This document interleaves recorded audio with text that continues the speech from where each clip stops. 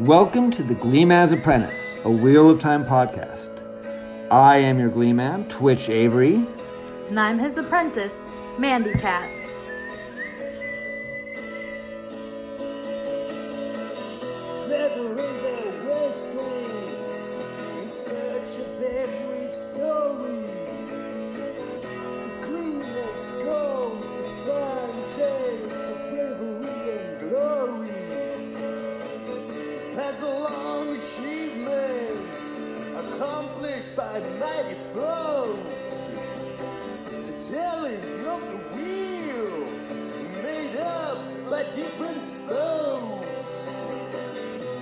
Across a long last singing, whose clothes are tattered and worn, invited her on his journey, and Mr. Gleeman's apprentice was born. The Gleeman's apprentice was born.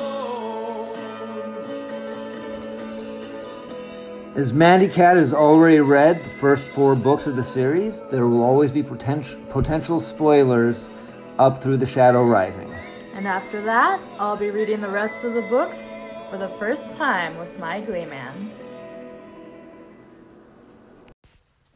All right, welcome back to the Gleeman's Apprentice. I am your Gleeman, Twitch Avery. And I'm the apprentice, Mandy Cat. How are you doing today, Mandy? Pretty good. Good day. I only worked a half day because I had my yearly physical, all as well. So Right on. Can't ask for much more than that this year. Right on. How you doing? I'm doing amazing. We had a really good weekend. It was Dylan's birthday, so we just kind of hung out as a family. She actually got a whole day off, so that was cool. Oh, nice. Yeah, that probably doesn't happen often. But We got a tree, and we're going to decorate it tonight, so... a beautiful tree. Very full, like luscious. How Yeah. would you describe that? Yeah. Yeah. When we got up there, they were like, oh, this is actually just $10 off for today. Nice. And I was like, it's already only like $40. So it was $30, and I gave them $35, and they were like, are you sure? I was like, Aw. yes. Are you kidding me? This is like... It's a beautiful. tree like that in Salt Lake would cost $70 probably. So it's been like 20 years since I took Mr. Young's biology class, which in Minnesota you study trees as well. Do you know what kind of tree that is? The needles are a bit longer, but it's not a jack pine. No. I got a That's- spruce for my house, so they have short stubby. Yeah, no, I want to say it's a fir. I want to say it's a kind of fir. That would make sense because Yeah. they do look soft. Okay, Yeah. that's beautiful. They had it Balsam? labeled yesterday when I got it. I just can't remember what Probably it was. a traditional yeah. balsam fir. Balsam fir. That's exactly what it is. Yes. Mr. Young, I hope you're not listening. Okay, so last week we stopped at chapter 30. Correct. We made it up to that And- point, and are we gonna hop right in? And, where were we? What happened? Oh, that was we followed Perrin and Egwene with the traveling folks, and they got captured. That's probably crucial to remember. Yep. A touch of Rand and Matt, and we did see Tom maybe not get attacked by a half-man. In Whitebridge. In Whitebridge, Yes. and then the Nynaeve, Moraine, and Land crew also made it to Whitebridge, but decided to pursue the boy with the coin, which we Yes. know to be Perrin. They Yep. don't know who it is. And then is that where they ended? Was right there, actually? Yeah. Yeah. Yep. That's where Yep. we ended. Yep. So I don't want to go into today's episode quite yet. So we're going to start in chapter 31. Correct. And I can't remember what the title of it is. Oh, yeah. But Something important, I'm sure. Children of Shadow was... Chapter 30. Yeah. And then... Oh, Play for Supper. Oh, Okay, yeah. so we're getting into... Sorry about that. I'll have to edit that out. But so we're getting into Rand and Matt's travels. Yeah.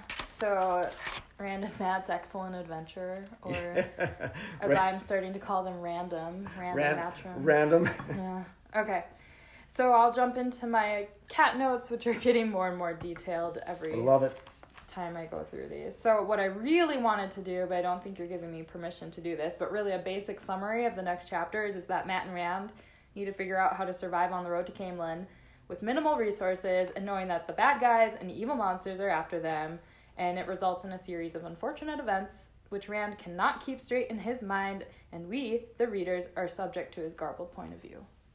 Okay. But you want me to go in more detail than that? I would love Okay. your more detailed notes. All right. I mean, that's accurate. Yep, that's very accurate. It's very, very nice and short But you want summary. more.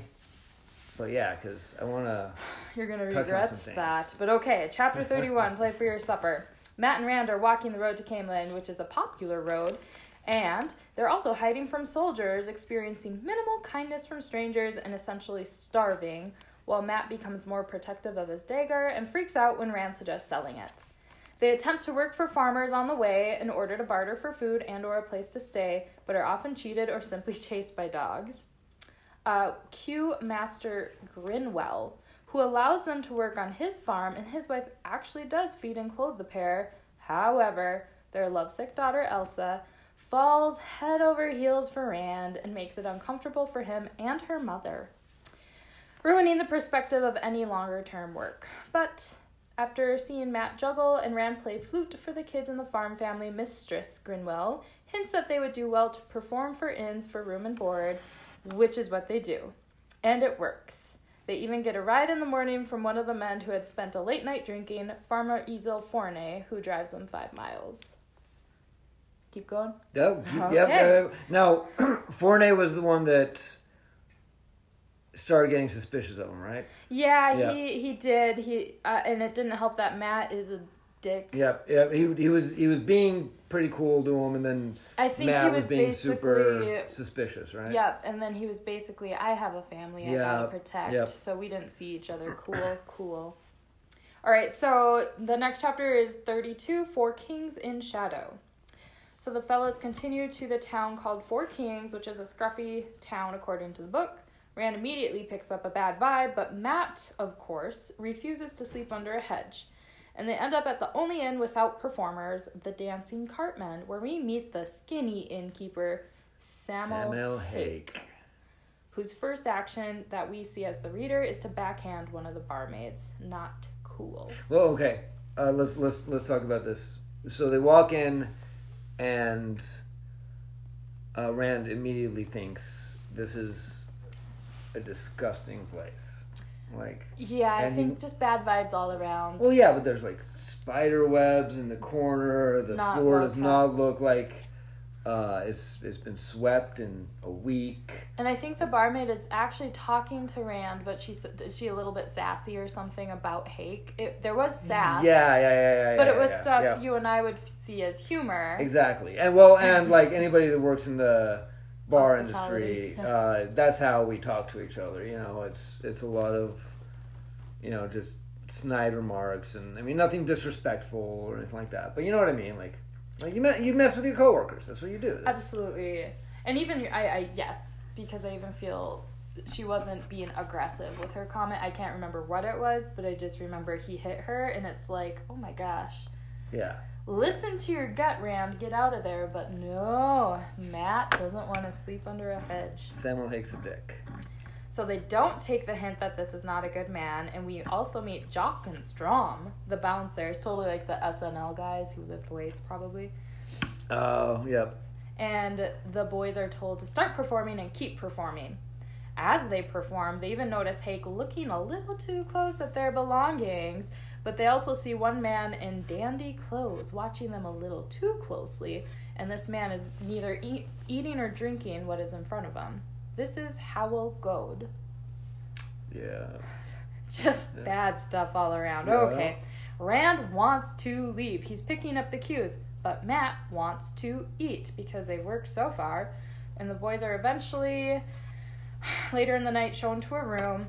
But they're actually really trapped because they realize that the only window in this room, because it wasn't a real room, right? It was more a storage. It's like a storage shed, yeah. Yeah. Like a storage room. So that one window has iron bars, and this is totally, they're under the impression, yep, the bouncers are waiting to attack us. But lo and behold, Goad to the rescue.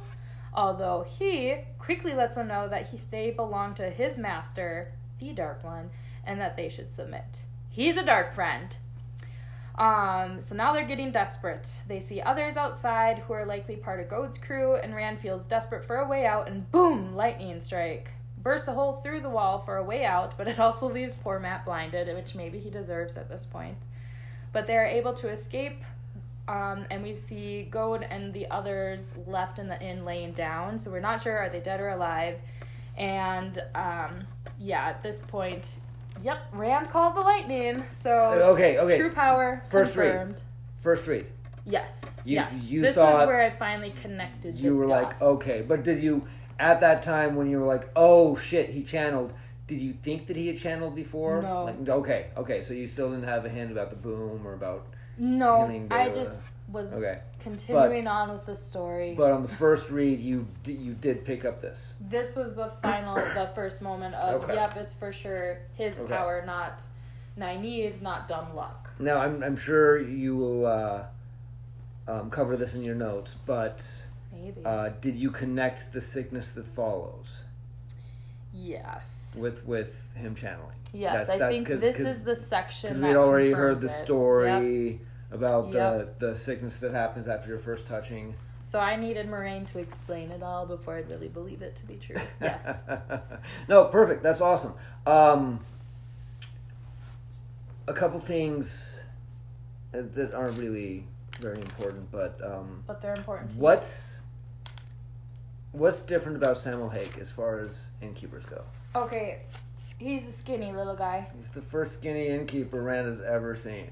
And you're right. The other thing was there was I'm guessing, I don't have it all in front of me, but I think there were comparisons to the wine spring and that lack of attentive to details, the dirtiness and everything. Yep. So all of that together, this is another one of those, you put it together and this guy isn't a good guy.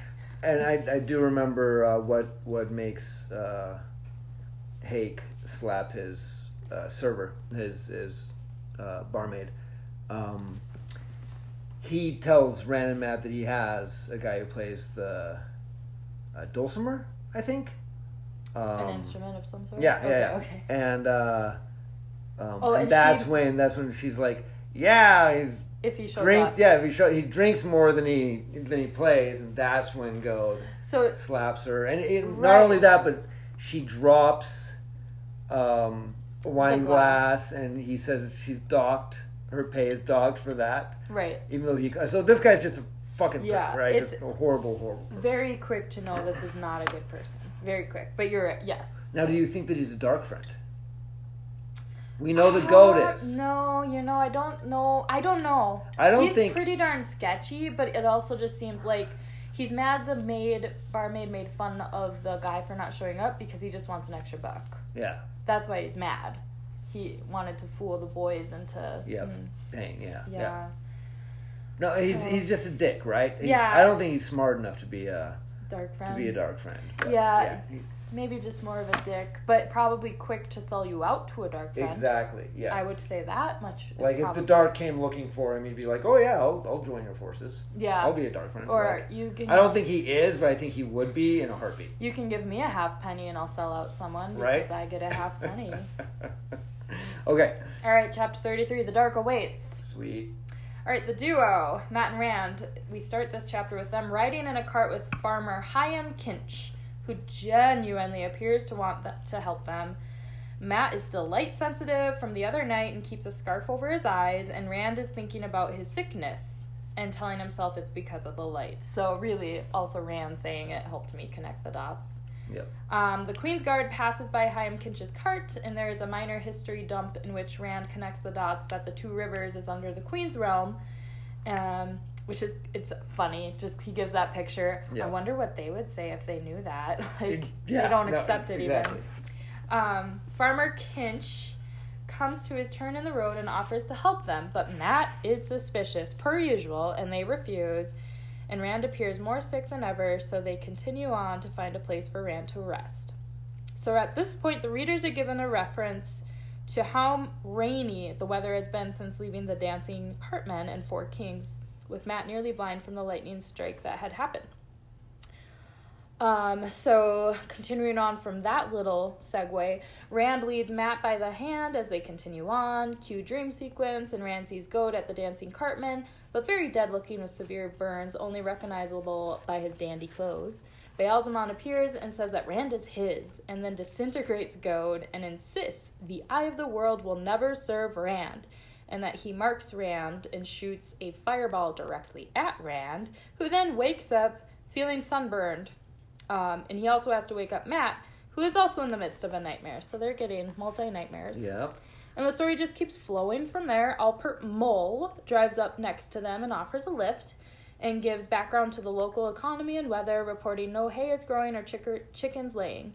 Mole also wants to help them, but indicates that he needs to protect his family, but does offer each of them a thick scarf, to which Rand is appreciative. So at this point, I'm like, okay, wait a minute. Has this all been a flashback? I didn't really realize that for how the story had been flowing. And it was a very big cue. Rand's memories are really poor.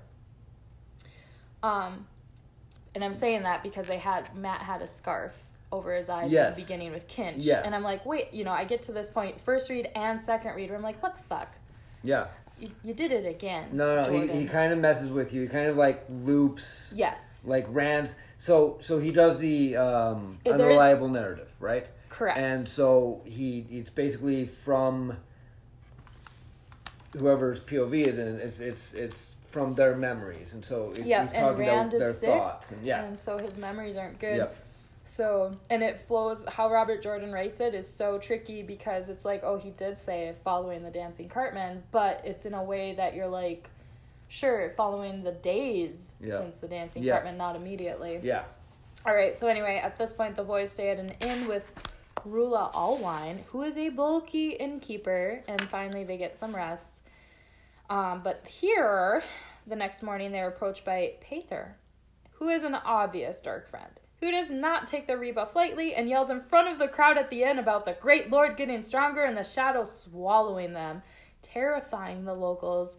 And this also pushes Rand and Matt to keep moving forward down the Canelan Road. Pater tends to be everybody's favorite dark friend. Oh, really? No, not really. Oh, okay. But their favorite dark friend to just make bash on, because he is just so pathetic, right? He's so pathetic, and he's a kid. So hey, how you guys doing?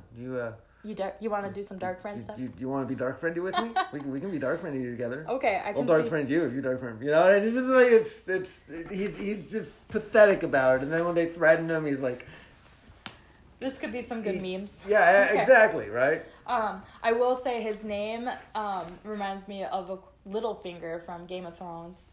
And is his name actually Peter? For some reason, he just strikes me as Littlefinger just wants... I love that comparison. Not as smart, but there's just something about... Peter, right? Peter Baelish. So when he was young, he was pretty pathetic, right? Yeah. So that's where I was like, but I don't think this Pater is going to necessarily get a second chance. I guess we'll find out. Well, we'll find out. Yeah. All right. More rides, more farmers, including one laughing about a story of a dark friend in Market Sharon, and another farmer talking about 20-some dark friends in Market Sharon, and the need for more Children of the Light to do something about it. Eventually, Matt and Rand arrive to the Queen's Man, and they ask to perform, and the innkeeper asks if they're also on the way to see the false dragon. So great cover story, right? But then Rand has a massive episode of the shakes and is too sick to perform, and we actually see Matt step up, and he convinces the innkeeper to let them stay, and they are moved to the stable. And let's see, Matt tends Rand a bit, but Rand has some fever dreams, and also a lady comes into the stable, immediately trying to kill Matt, but thank goodness he's quicker with his ruby dagger and threatens her. But Rand won't let Matt kill her. That's good to know. They tie her up, and she threatens that others are coming. So they're back on the road and picked up by Chaim Kinch. Everything seems backward. Yep. So you start with Chaim Kinch, and then it kind of... So Chaim Kinch is like the last driver. One. That's right. They got the scarf, but it was still a few days before He's Kinch. talking about being, having the ride with Chaim Kinch, and... then he starts thinking about how they got there. So that's basically the meat of that chapter, is like starts after the Yeah. the introduction of Chaim Kinch, and then he starts thinking about how they got there, but he doesn't really differentiate the time. Yeah, he just kind of you're just in Rand's mind. You just kind of get thrown there. So no, it's a tricky chapter. He does a lot of that. Like Yes, I mean, he we're does. approaching the end of the book, and we're going to talk about that next episode. But that's a confusing mind fuck as well, right? So Right, but truly, what it does, I noted it seems a little bit backwards, but that's how Rand is feeling at this time. So Robert Jordan is making us feel like Rand, probably, of what the hell is this timeline? yes, yes. All right, so chapter 34, The Last Village. They reach Carrisford, and Rand reflects that his sense of time is getting skewed. They've been sleeping in haystacks and going hungry the majority of the time, at one point nearly whipped by the passing Queen's soldiers. They managed to fit in as other folks headed to Camelin to get a view of that false dragon. At nightfall, they stop to rest at a village and overhear a Thade talking to an innkeeper, Raymond Holdwyn. A farmer leaves the inn after the half-man leaves, and this farmer is Almond Bunt, and he comments to Holdwyn that he keeps strange friends. And Holdwyn replies about the story of 4 kings and a reward for 2 country boys. Bunt does not seem bothered and insists on riding to Camelin that night ahead of the crowd, to which Holdwyn just tells him, get out of here.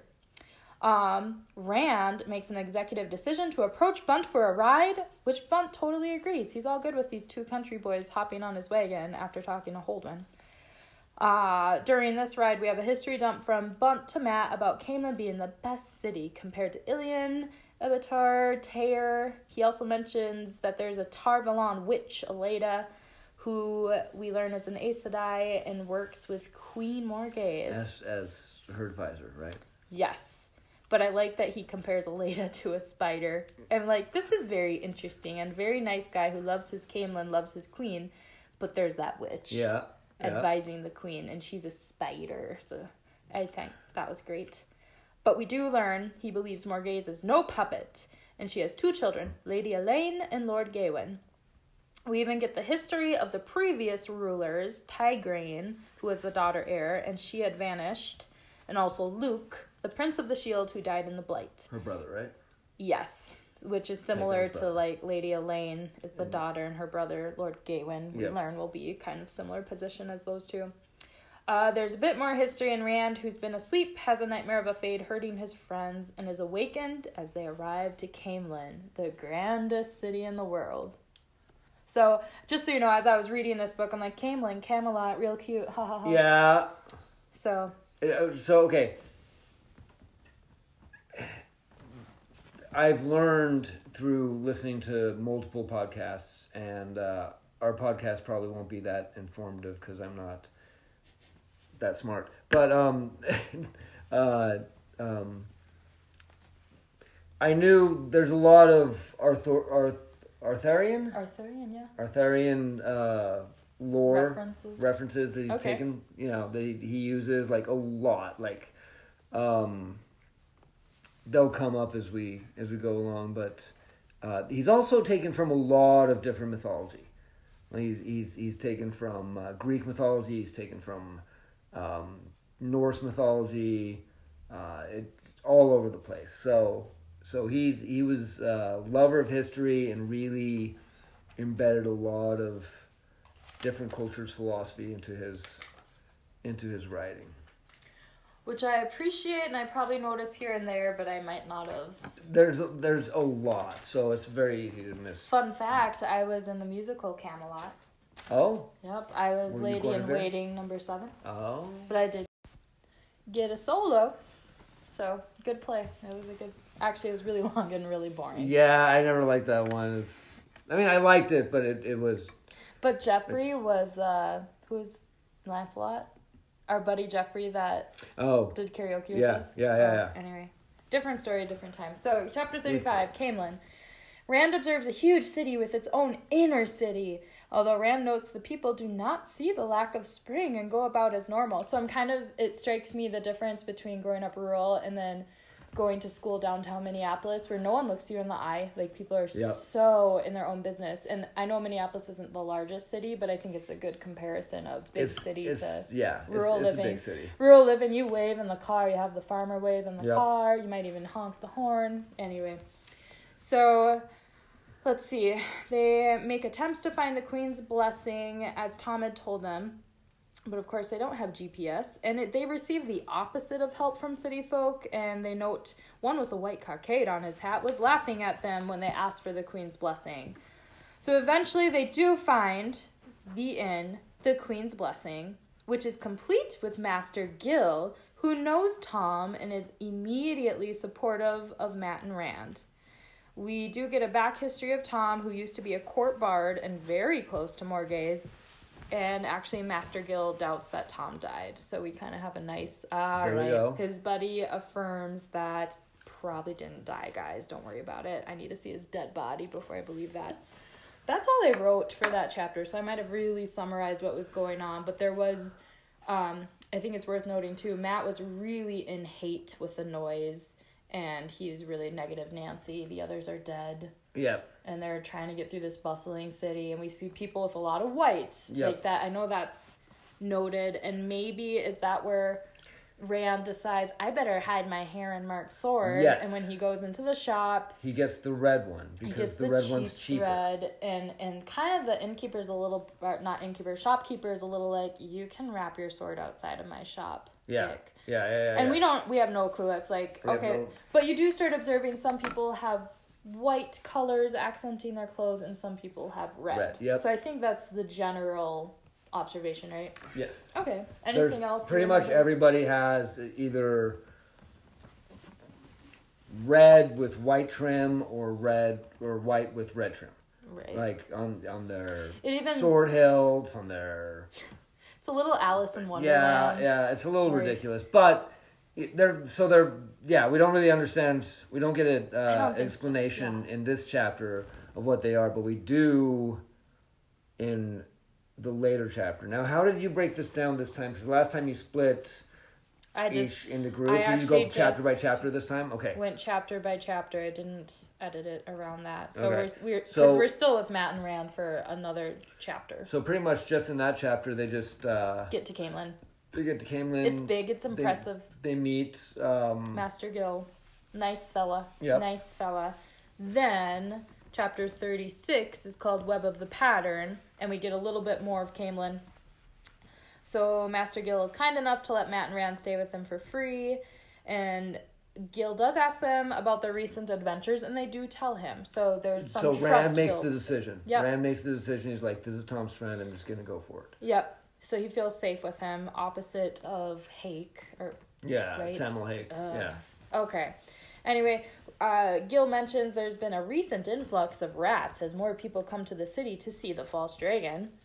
Matt stays up in bed and is pouting, so Rand goes into the library to hang out somewhere besides with Matt. And we meet Loyal, the ogre. I do say ogre, mostly, which I don't think I'm totally wrong. There's an extra I. You want me to say ogier? Is it distinctly There different? is a lot of people that put a lot of clout on the pronunciations of things. I don't. The way he spelled names of cities and of people, they're all over the place. And so however you want to interpret it, there are certain exceptions. Like, for instance, apparently in the show they are going to pronounce Lan's name Lon. Yeah, that's fine. I mean, I that studied bugs me. Spanish. That bugs me. I studied But it's okay. Spanish, so I typically do Spanish pronunciations when in doubt, Yeah. which that would totally be a lawn.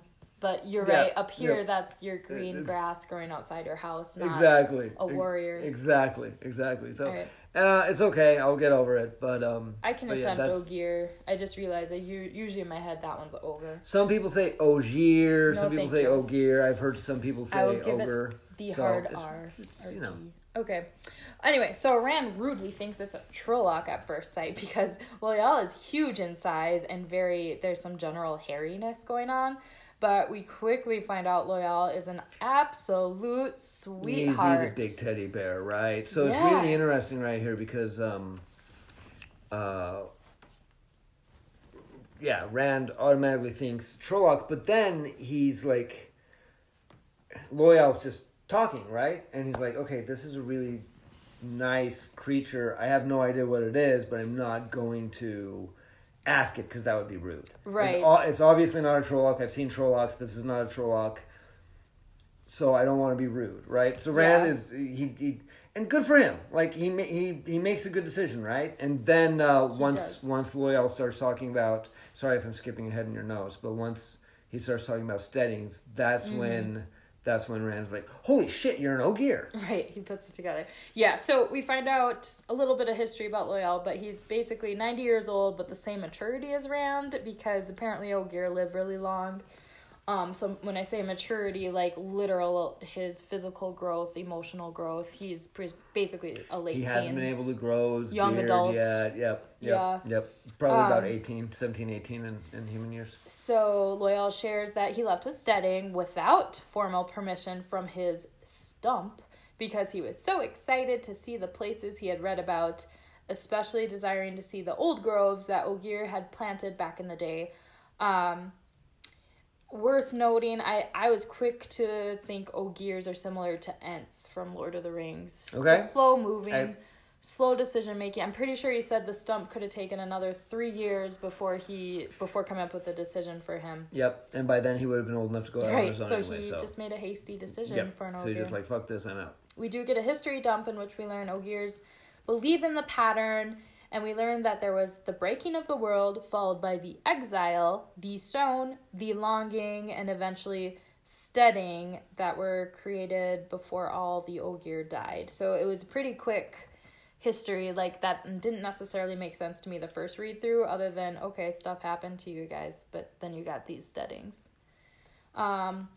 He mentions a bunch of city names have changed over the years, which I believe he's discovering as he's doing traveling outside of his steading.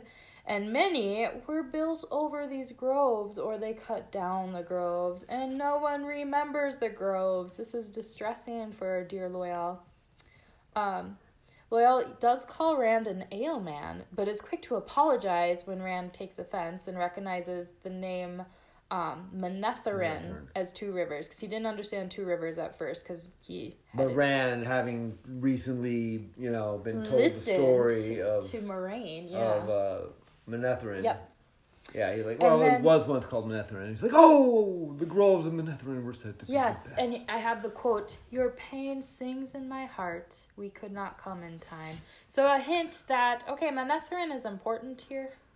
But what do you think he means by that? We could not come in time. Do you think the Ogier were gonna go? Yes. Help them? Yeah. So you think the Ogier fight? Oh, that's really interesting. But I guess the Ents did in Lord of the Rings when their stuff got burned down. So I don't know if they were gonna fight or just give them really nice structured walls to hide under. I have no idea. Okay. But yes, I didn't think too much about it. So I guess I assume they fight. I guess at this point in the story, we haven't really been told that Ogier are like extremely peaceful.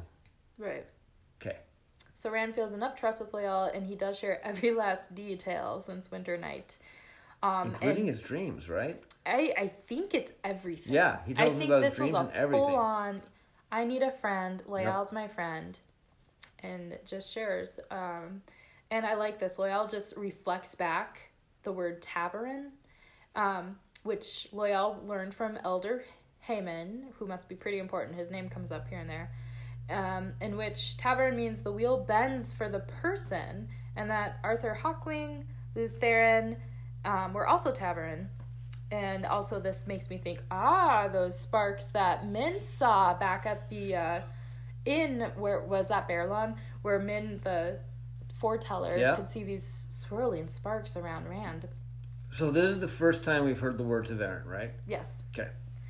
Anyway, it just to sum up this chapter, Loyal wants to join Rand, but Rand is like, no, don't want you to hurt, don't want to hurt people. And so then Loyal very simply asks, hey Rand, will you come talk to me sometimes and play a game of Stones? He's so sweet. He's so lonely. Yep. It's so sad. Yep. This poor guy has to go around this beautiful city, and he can't actually go around it because he keeps getting called a Trolloc or he gets mistaken. chased, right? Yeah. And thank God there are people like why can't I think of his first name? Master Gil. Basil Gill, who are somewhat worldly and intelligent, and have common sense and no bigotry, right? So. Yeah. Luckily, there were people like him to bring Loial in and protect him. Yeah, and I guess even though this happened after the fact, after Rand and Mat met Gil, it's further proof this Gil guy is a very fair-minded, wholesome, cultured person. Yes. Right? It just adds to his credit. Yes. We like Gil. Which, I mean, it makes sense that somebody who's always lived in, like you were saying, in a city you're automatically going to have access to things, like even though they didn't have the internet or anything like that, you're still going to have access to information that somebody living in, buttfuck middle of nowhere, right, is going to have. So it makes sense that he is more worldly than these country folks. For sure. But at least he's not crabby like the city folks ignoring them. So I have to say, The Eye of the World, I think, is one of the few books that Robert Jordan wrote where there's not very much downtime. Like, there's pretty much constant movement. action, constant shit going on. We've got to get from A to B as quickly as possible. And we get separated. Like, there's this section that we just read, like from Whitebridge to getting to the Queen's blessing and meeting Basil Gill, I think is probably the slowest part in this chapter, because it's just following Rand and Mat, or in this section. book, right? In this entire book. Well, the just traveling Rand people felt slow too. Yeah, you're right. The traveling people, that's the other slow part in this book. Like, those are, but because they weren't traveling.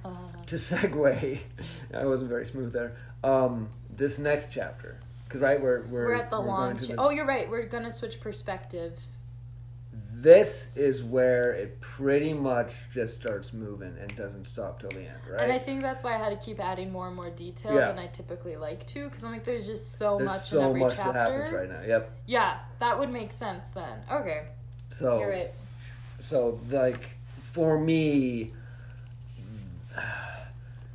this chapter is one of my favorite chapters in the book. It's my favorite. It's so By good. far. It's so good.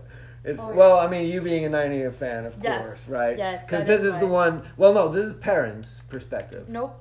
No, this is Nynaeve. This is Nynaeve. This is the best chapter in this whole book, guys. It's like, I'll say this at one point, but it's basically could be renamed, instead of The Long Chase. Chapter 37 could have been called The Warder's Love Story.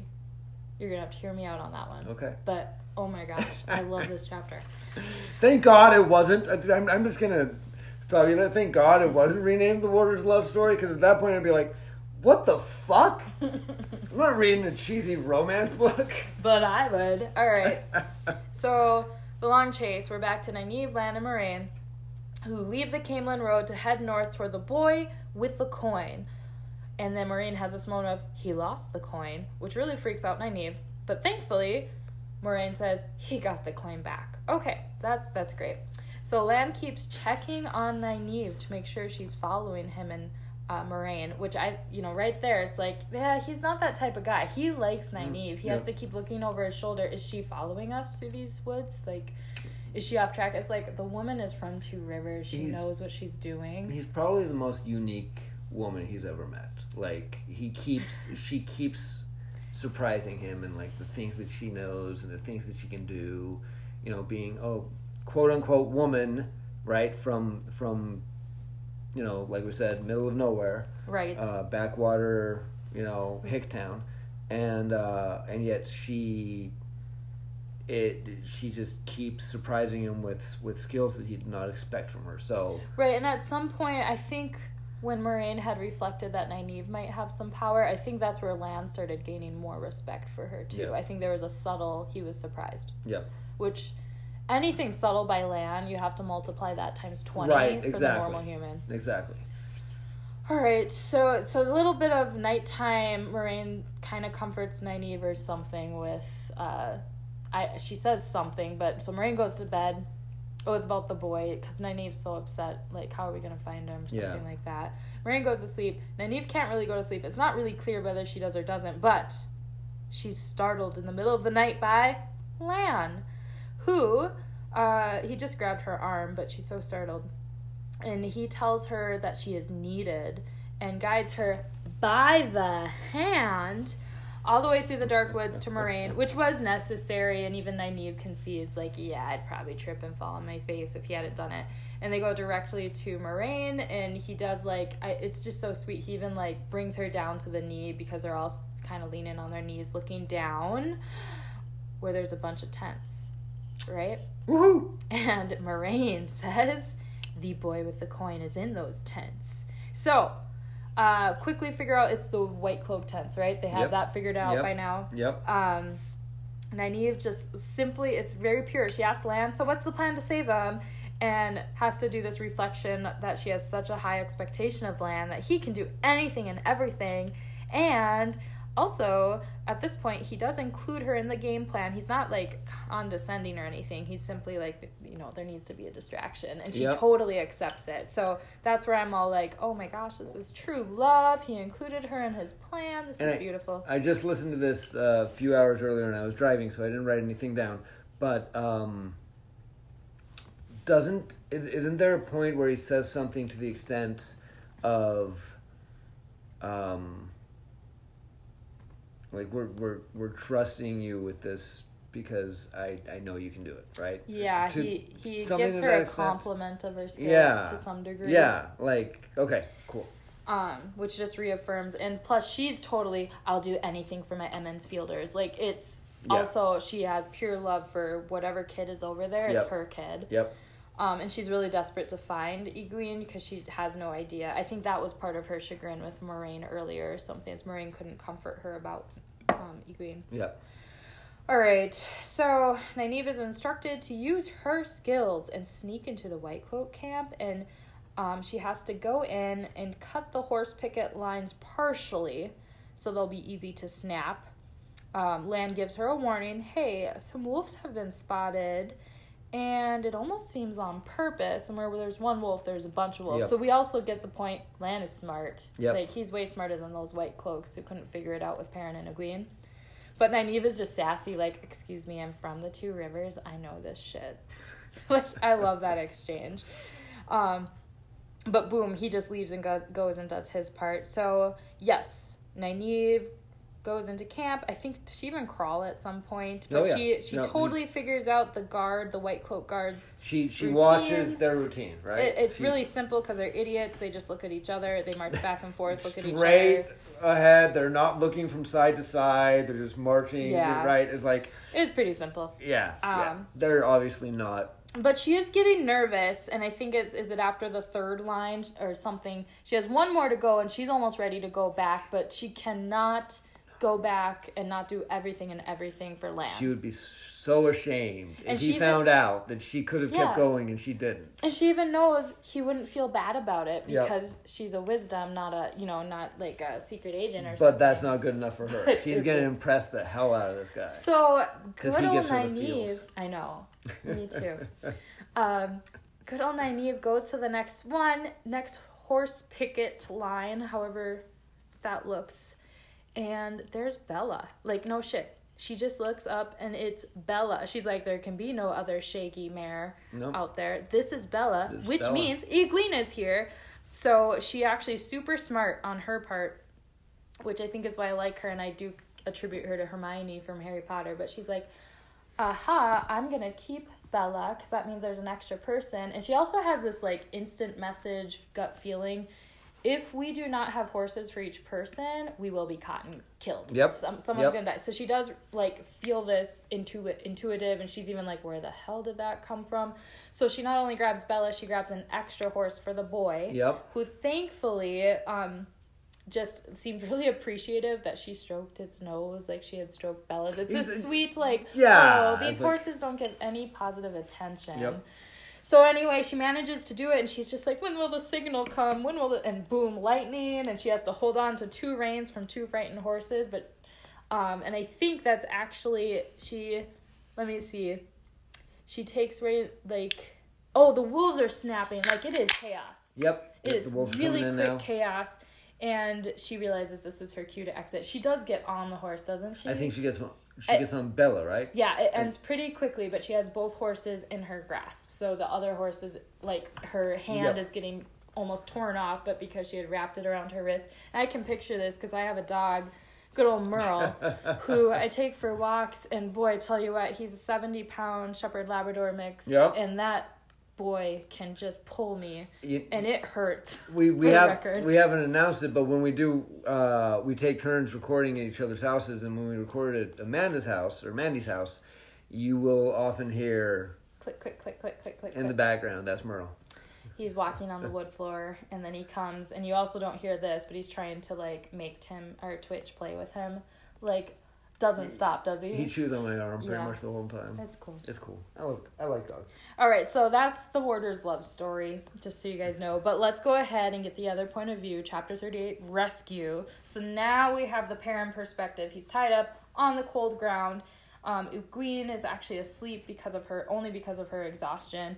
Enter Lord Byar, who pretty much threatens Perrin with more torture to come and hints, hey, we're going to move a lot faster to get to where we need to get. If you just escape. If you guys just escape. And he throws a sharp stone at Perrin. And Perrin is just going into this, I really need to think this through. This seems like a trap. But you can tell poor kid is exhausted, tired, literally physically beaten. And he knows he needs to think, but he does not have the capacity to think. So, suddenly, instant wolf message. Help comes. And just then the guards are taken out, immediately followed by Byar, and enter Lan. Yay.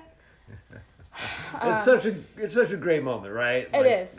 It's smooth because you're a little worried because you're like, oh yeah, Byar, you shouldn't trust him.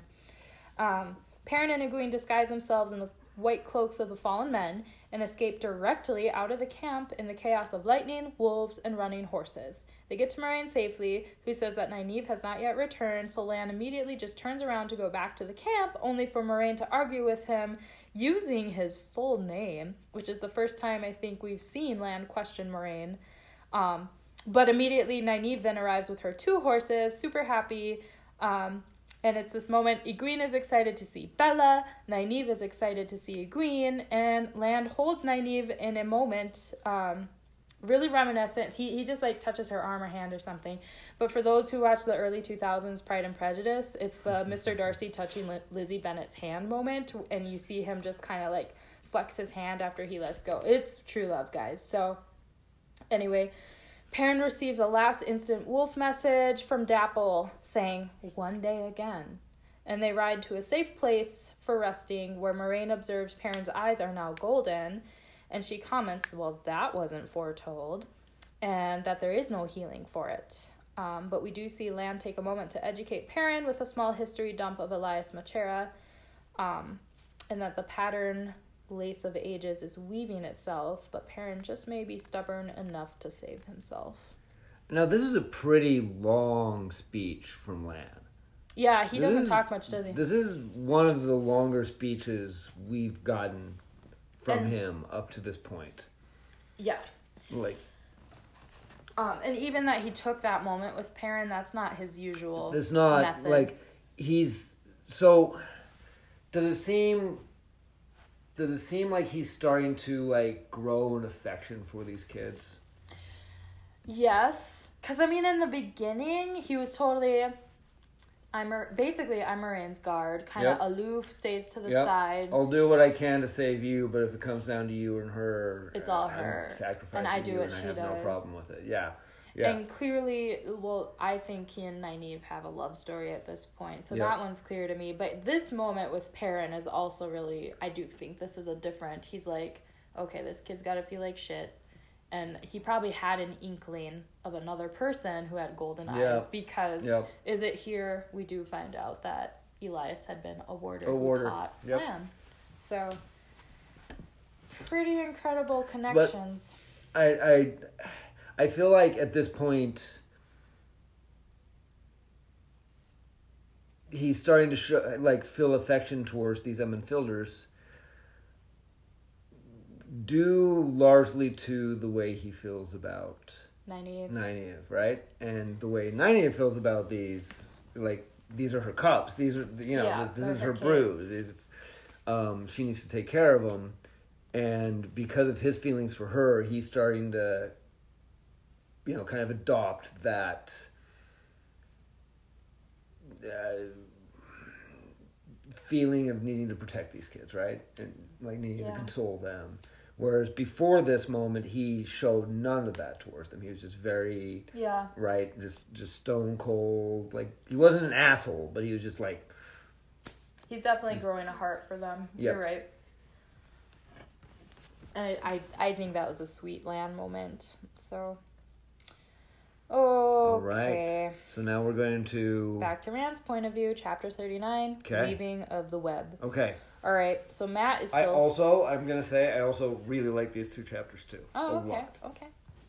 They're unique, but Mat is still sick in the room, and Gil tells Rand about a beggar who's been asking about 3 lads by name.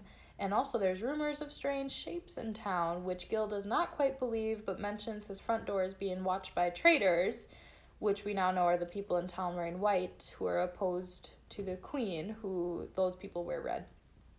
The false dragon Logain has arrived to Caemlyn to meet Morghese, and Rand, I think, someone gives an estimate of a 10-to-1 ratio of white versus red in the crowd that wants to see Logain. So very distinct. You're in the Queen's City, and most of the people don't like the Queen. Like, holy cow.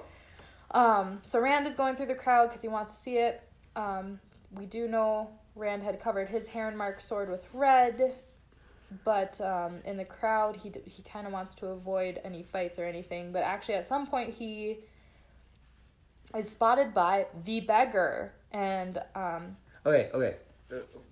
A couple things. Yeah. Real fast. When you first heard about the beggar, did you have any? Oh, it's idea? totally Fane. You first read. You had no doubt in your mind. Because Rand had met Fane and told him way too much. Now, was that Baerlon or Whitebridge? That was in Baerlon.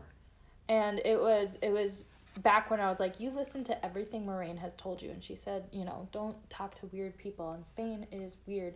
No, that was totally... I knew that was Fane. Okay. Which, that was my next comment. To the reader at this point, that's obviously Fane. Yep. That's so obvious. But Rand doesn't quite make that connection. He just knows... He's such a fucking idiot right now. Oh, it's a beggar that's been asking by her name, so I better not let him find me. And it was also interesting, because the beggar was not watching for the false dragon, but was headed directly towards Rand. So also... Sorry, I'm cutting you off again. But also... I just wanted to bring up, at this point, this is when you get like the explanation of the red wrappings and the white wrappings, right? Yeah, I do think it was here. Yes, he had bought the cheap fabric, which was red. So the red is showing support of the queen. Correct. The white is showing non-support of the queen, right? Right, like you don't like the queen. Yeah. And there are a lot of whites. Now I feel like we need to talk about why is there so much hate for Queen Morghese right now?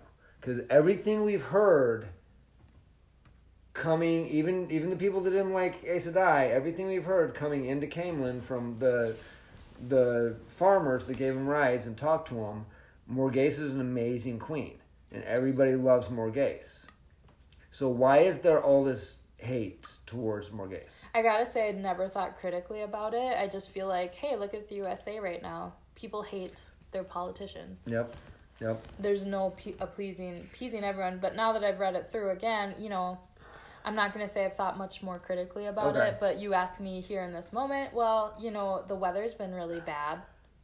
So Well, and are they it's- mad at her because the weather has been bad? All of a sudden, they're getting pissed about the connection that she has with the Aes Sedai.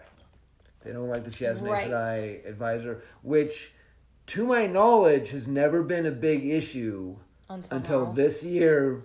And I think it's, due to like the bad weather, bad crops. This was the year 2020 for Rand's Yeah, community. it Okay. just gets worse. Oh, it does. But sure. This was 2020. Okay. All right, Rand runs away from the beggar. He doesn't want to confront him, but of course, Rand still wants to see the false dragon, so he climbs a garden wall, and he sees Logain. He really just dislikes that experience, and he even wonders aloud, so why are Aes Sedai watching this guy? And lo and behold, he hears a girl's voice respond to his question and call him silly. And Rand then falls off said wall. She says, so they won't channel silly, right? Yeah. So, basically like that. I just thought it was cute. She called him silly. And then Okay. he falls. Okay, I want to talk about this. All right. So he sees Logain, Correct? and even though he was so far away, he knew he wouldn't be able to see his face. All of a sudden, he felt like he was like standing right next to him, right? Yeah. Or like he could see him so clearly. And they go into a long description about Logain and talk about how he just looks like a king, right? That's part of it. He just holds himself. He holds himself like a king, and then he's looking around the crowd, and then just all of a sudden just breaks into like mad laughter. Yeah. Does he pause when he's in Rand's direction, or is that a different point? No, he basically pauses in Rand's direction, and So he sensed something from Rand. so that's what you Essentially. think? Yeah. Okay. Oh, yeah. Because now at this point, this is uncharted territory, right? Because at this point, in where you actually are in the books, Yes. you haven't. Okay. Yeah, Twitch is trying to not spoil stuff for me. He's practicing self-control. Well, and it's tricky because Mandy has read the first 4 books. We didn't talk about that this episode. We normally do start out with that. So there are always potential spoilers up until... Through book 4. Yeah, up until like the end of The Shadow Rising. So I sometimes can't remember exactly what happens before where she's at and after where she's at. And I can't remember either, and I'm rereading it. Okay, so it's perfect. all fair. Perfect. All is fair in Awesome. these books. But Okay. we do have one more chapter for today. Should we roll through it? Yes, let's do it. Chapter 40, The Web Titans. So, there's a very simple Moraine Logain Bayal-Zaman dream sequence, followed by Rand waking up inside the wall to a beautiful girl dressed as a lady, and a boy who appears to be her sibling because they both have beautiful hair. Meet Elaine and Gawain, who is warning his sister, Mom'll be mad. And here Elaine is just tending to Rand's head wound, and there's some minor talk between the two. Rand eventually says he's from the Two Rivers, which Gawain comments, they're stubborn folk. Elaine should marry one, basically saying his sister needs to be challenged more often. Here enter Galad, the fierce and protective older half-brother, who manages to not attack Rand, but Elaine comments after Galad leaves that he is vile and full of envy. And Gawain mentions, which I think is important, that Galad once saved his life, so Gawain feels a debt to Galad. Elaine and Gawain tell Rand, get out of here, as Galad always does the right thing. But too late. Soldiers arrive to arrest Rand, and Elaine throws in her protection, and they are all actually taken together to her mother, Queen Morghese. Rand sees the lush gardens, green, beautiful, wonderful, and Elaine just notes, yeah, Elada does this, but she's not really helping the farm. She said I could pick one, which really seems cheap, by the way, but right. That maybe now we're noticing what's that conflict between the Queen's people. We do get to meet the Queen, who is initially just upset at Elaine for not listening to her rules, upset at Gawain for not stopping his sister, and then kind of is critical about Rand, but when he's said to be from the Two Rivers, we do see Aleida becoming really excited in the background. The queen asks for a straightforward foretelling from Aleida, who provides an innocuous foretelling out loud, although adds an end to her foretelling only in a whisper for Rand to hear, that he is the heart of what is to come. And that was just for Rand only. So anyway, Marghese claims truth is stranger than fiction and acknowledges that Rand actually does have the true Two Rivers accent that her guard and Aleida would not be familiar with. So he's pardoned, and in leaving, Elaine calls him handsome, and Gawain says, "Hey man, you really do look like an ale man," which is the second time now that we've heard Rand called an ale man. Yep. Things are getting spicy for Rand.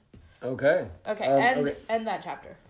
Okay, so quite a few things to unpack, because that's actually out of the chapters we talked about today, that's actually like the longest, and that's like your shortest evaluation. So so we're meeting characters. Totally meeting a bunch of characters. There's a lot of talk. Yeah, I was probably sick of writing about all these new characters. No, I get you. But there's a bunch of...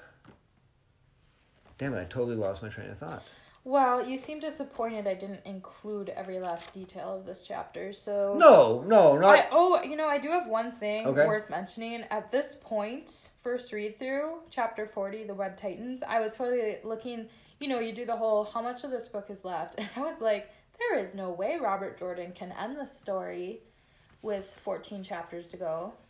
Yeah. I was wrong. He does. Yeah. End it. So I wanted to point that out. But you're right. You're getting to that point where you're like... You're meeting new characters. I just met like 6 new characters in this chapter. 7 new important characters. New characters, yep. That's a lot. Are potentially all going to come back up, right? Right. Like Elaine definitely seems like she's going to be part of the story for a while. Elaine, Galad, Aleida for sure. Yep. I didn't say his name. Is it Gareth? Who's the... Gareth Byrne? Or Gareth Bryan? Sure. I'd Gareth probably Bryan? say either. And then or Bran. A lot of people say Gareth Bran. I say Bran. And then Morghese, of course, and then Guardsman Lieutenant Talon Vore. Sure. Yep. There's a lot. There's So I'm going to tell you this right now. Everybody that we meet at the palace, pretty much that has a name, you're going to meet again. Oh. But in the like those first 6 chapters that we talked about? Yep. With Rand and Mat. All the farmers were named. I want you guys to know. I was really happy that you included all of their names, because I'm not gonna lie, there are some of them, not all of them, but some of them do come up again. And sometimes not until way, way, way, way later. Right. So, because remember, this is a 14-book and so page. I do have 14-book series. I also keep a notebook of detailed notes that I summarize. So even as I'm looking through my detailed notes of chapter 40, I'm like, oh yeah, we also learn who's shared dad. Their shared dad is Galadriel, whatever. Galadriel. Galadriel Demandred. I don't know. Something like that. Why so that's Galad's and Elaine's and oh gosh. I don't like the other name actually. Gawain. You've been pronouncing it Gawain. It's Gawain. He sounds so stupid. Just based on his name. But he seems like a nice guy. Yeah, but his mom gave him a dandy name, like Gawain. Galad is better. Like Galad sounds better to me. So you've listened to a couple of episodes of Gus and Allie, right? Just a couple, yes. I believe Allie refers to Gawain as a stupid millennial name, like Braid and Kate, and I support that. It's just stupid. Like I almost Gawain. Who cares? He's not a stupid person. His name is stupid. Sorry, Morghese. So anyways, there's a lot of conversation between Elaine and Gawain. True. While they're trying to figure out what to do after Galad is left, because they know he's going to get the guards. but there's a lot of information dumped on us. There is. In that small conversation. This is also where we learn, they get really playful with each other, which, yeah, I'm like, in real life, you guys wouldn't be doing this in front of an injured kid who your half-brother is calling the guards on. I don't know, though. They're royals, right? Like, we don't know what kind of, like sheltered lifestyle the royals have. They're all playful, and Elaine is insisting to Gawain, or Gawain as you like to call him, that he is you're my only first prince of the sword, which is my direct reference back to a few chapters ago. We learned about Tigraine and her brother Luke, who both basically either disappeared or died, and I do think it's worth noting who's just disappearing, because I'm like, are you really dead? Okay. I don't trust this book series anymore. You're not dead unless someone found your headless body. No, I like it. I like it. Yeah, I think Tigraine just disappeared. Luke died, but that's the reference. Okay, so she's the daughter heir. This is a maternal queen's line, Yep, right? this is the matriarch. Matriarch, excuse me. Yep. And then the brother can be first prince. Sounds like that's historically. Yep. If you've got a brother, he can be first prince. And it is interesting that it did skip the half brother, but I guess it makes sense. So the brother does not share the same mother. Yeah. So then, therefore, he's not actually from the matriarchy. So really, in a lot of ways, you could say he's not even really royalty. No, because I don't believe the queen's husband is called the king. No, I've never heard him referenced. No, I can't remember what they're called, but they're called. And I don't think maybe they're the first prince. Maybe. I guess if you marry, you can make your husband the first prince. What's the Queen of England's husband? He's a prince. She's queen, isn't he? You know what? I've never taken the time in my life to learn anything about the royals because I love you, England. I have nothing against England. I just don't have any interest in learning about the royals. I think it's Prince Philip, not King Philip. So I'm just saying it's the title goes to the royalty. Okay. Sorry, every English person out there if I butchered that. I am part of the American group that just is so entertained by it, which I have heard is weird, but we like it. No. It's not. Like, they're in the tabloids and everything. I've never felt the desire to learn more about the royals ever since Diana died. Like, of course, like growing up, my mom and like my aunts and my sisters were really into the royals because Diana was just such a active princess, right? And she was like the celebrity princess, truly. And she was like, okay, we're way detracting from this podcast, but even when I was still probably in middle school and that happened, I know I was actually. I was in high school. Mother Teresa died at the same time, but Diana was like the epic of this is a real princess. And even now I can look back and see all the amazing things she did where I'm like, she was legit humble. She touched people who had diagnosed AIDS. Yep. Like, that is heroic, especially back in the 80s, 90s, when that was actually literally heroic. Yeah, exactly. And she battled an eating disorder. I mean, there's so much. She's a badass. I love Diana, but that's about as far as my interest. But you were correct. King whatever Galad's dad was not a king at all. He was called I don't know. Like Prince Consort or something like that. I truly was not like impressed with him. He sounds, and I might be tripping into future chapters, but he sounds kind of like a sperm donor. Yeah, I think his motivation to marry Morghese after Tigraine disappeared was just because he's Cairhienin. He's not Andorran. He's Cairhienin. Oh, was it like a? And it was just a way to like have a connection. Okay. Because the Demandred line for a long time was the royal. Yeah. Anyways, we'll learn more about that in book 2. Yeah. So we do get a little. Yeah, you're right. There's a lot of glided over. But okay, so one other thing I want to touch on in this chapter is the expo dump that Aleida gives, talking about. Yeah, that's interesting and slightly confusing. I don't know if we need to refer back to the book for that one. So she's talking about how Elaine needs to get her shit together because they're going to going to Tar Valon in 2 days. So both her and And, well, all three, Galen. her, Galwin, and Galad, are all going to Camelin. Fucking Galad and Galwin to train with the Warders, and Elaine to train with the Aes Sedai, because it is a tradition that Camelin queens send the daughter heir and the princes to go train in Tar Valon, and that's just tradition. And so maybe this timing also correlates to all the unrest in Camelin because they're pissed at the Aes Sedai. I don't know. What do you I'm just glancing in the actual chapter because you're right. I did glide over a lot because there's just too much. There's a little literal quote from the Queen, like, everyone in the city is not the daughter heir. I have seen this fellow Logain going on. He's dangerous going on.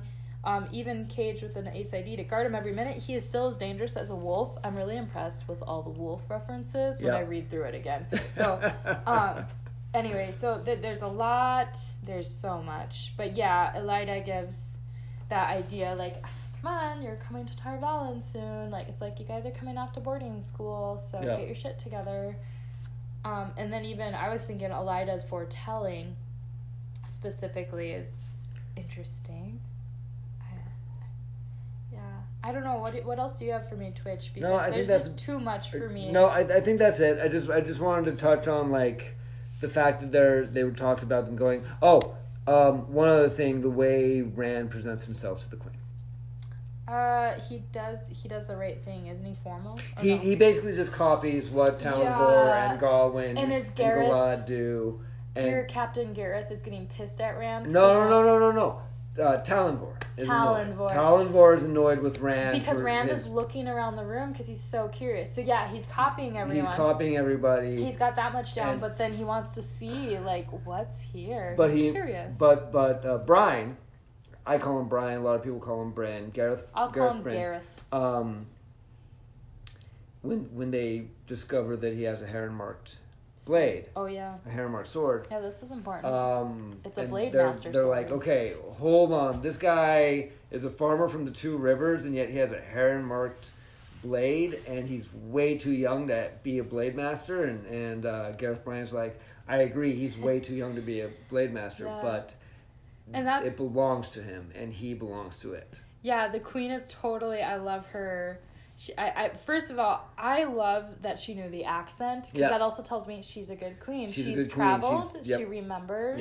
Yep. She actually does care about the people in her realm. She mentions, okay, so no one with your hair and eyes would ever claim to be a Two Rivers shepherd unless it was true. Because we've gotten the point. Kid looks like an ailment. I think he asks after this, but it's confirmed. Yeah, that was the other thing I wanted to talk to. You're not dark in color. You're, fair with red hair. And then... Oh, wait, hold on. Can you read that description? Oh, no, that's all they said. I did read it. Eleda says something about... Oh, it doesn't matter. But Eleda says something about...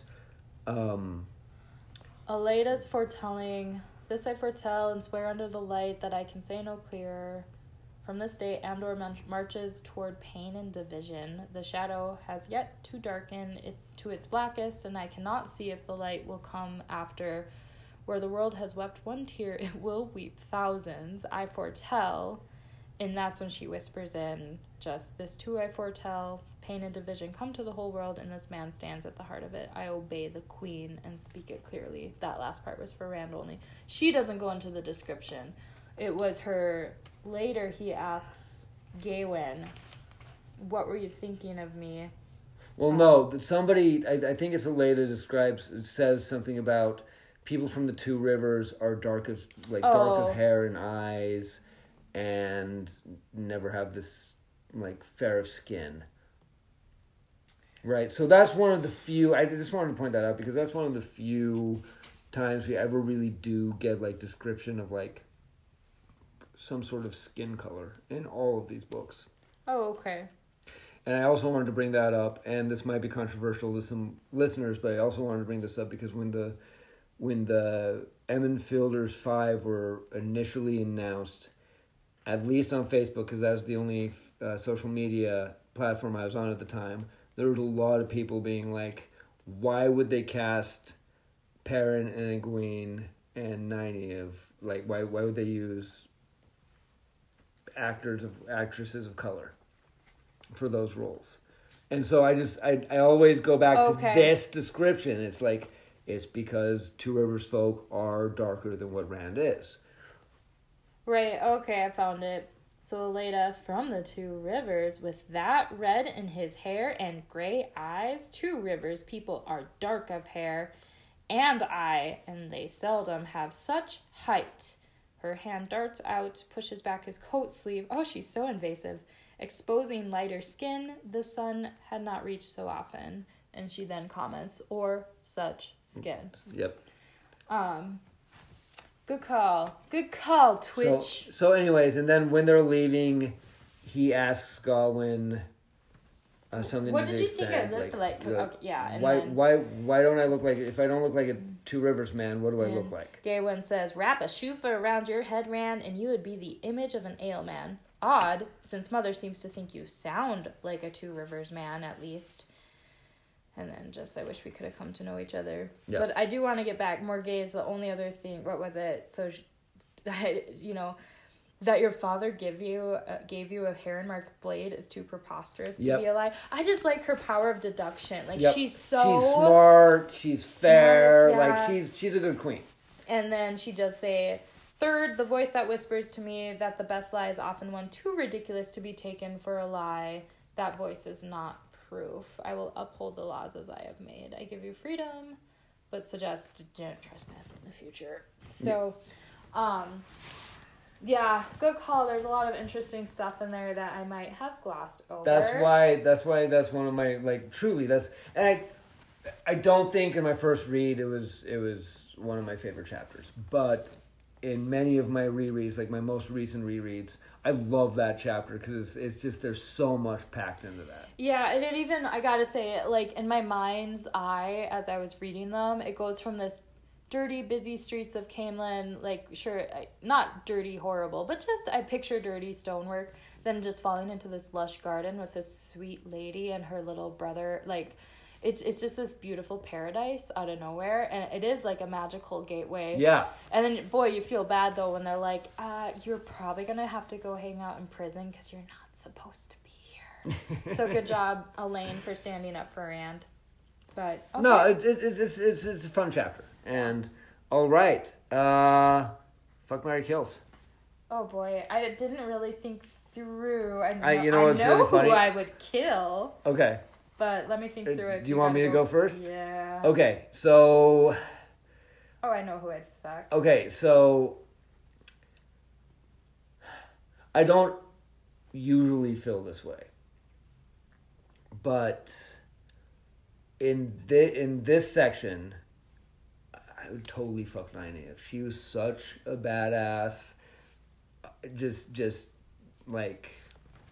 her ability to stay calm in a stressful situation. Yes, of course, she's doing it for land, but so I really would like to say Nynaeve, but I'd also really like to fuck a queen.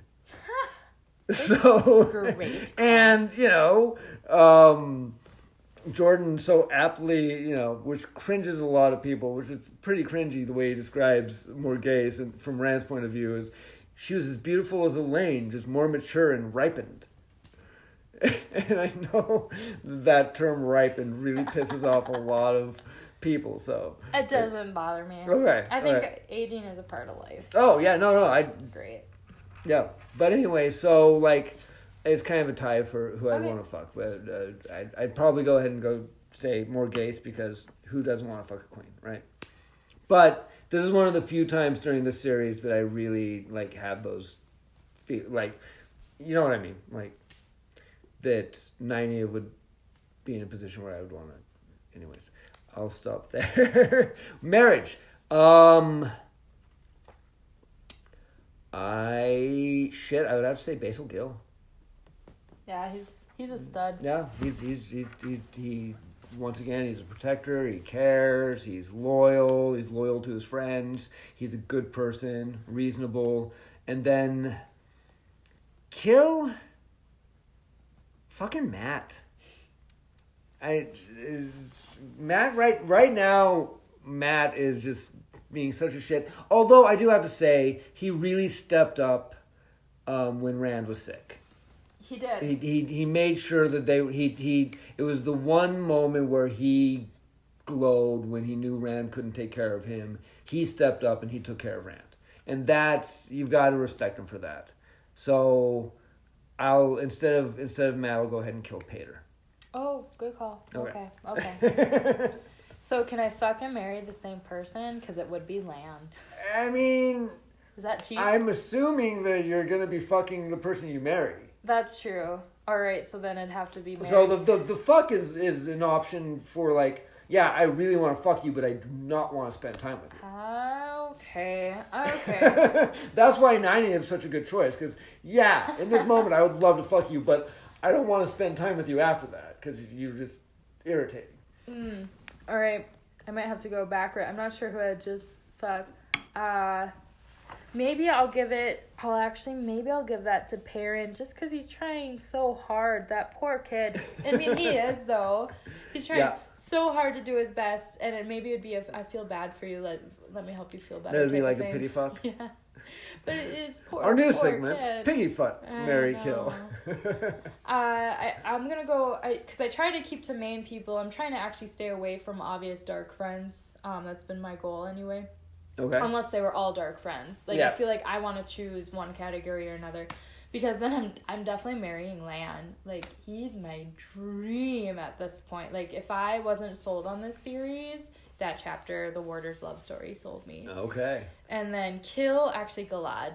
Little dick. Okay. That rubs me the wrong way. A lot of people in the fandom hate Galad. And Galad's definitely not one of my favorites. But we're in the first book.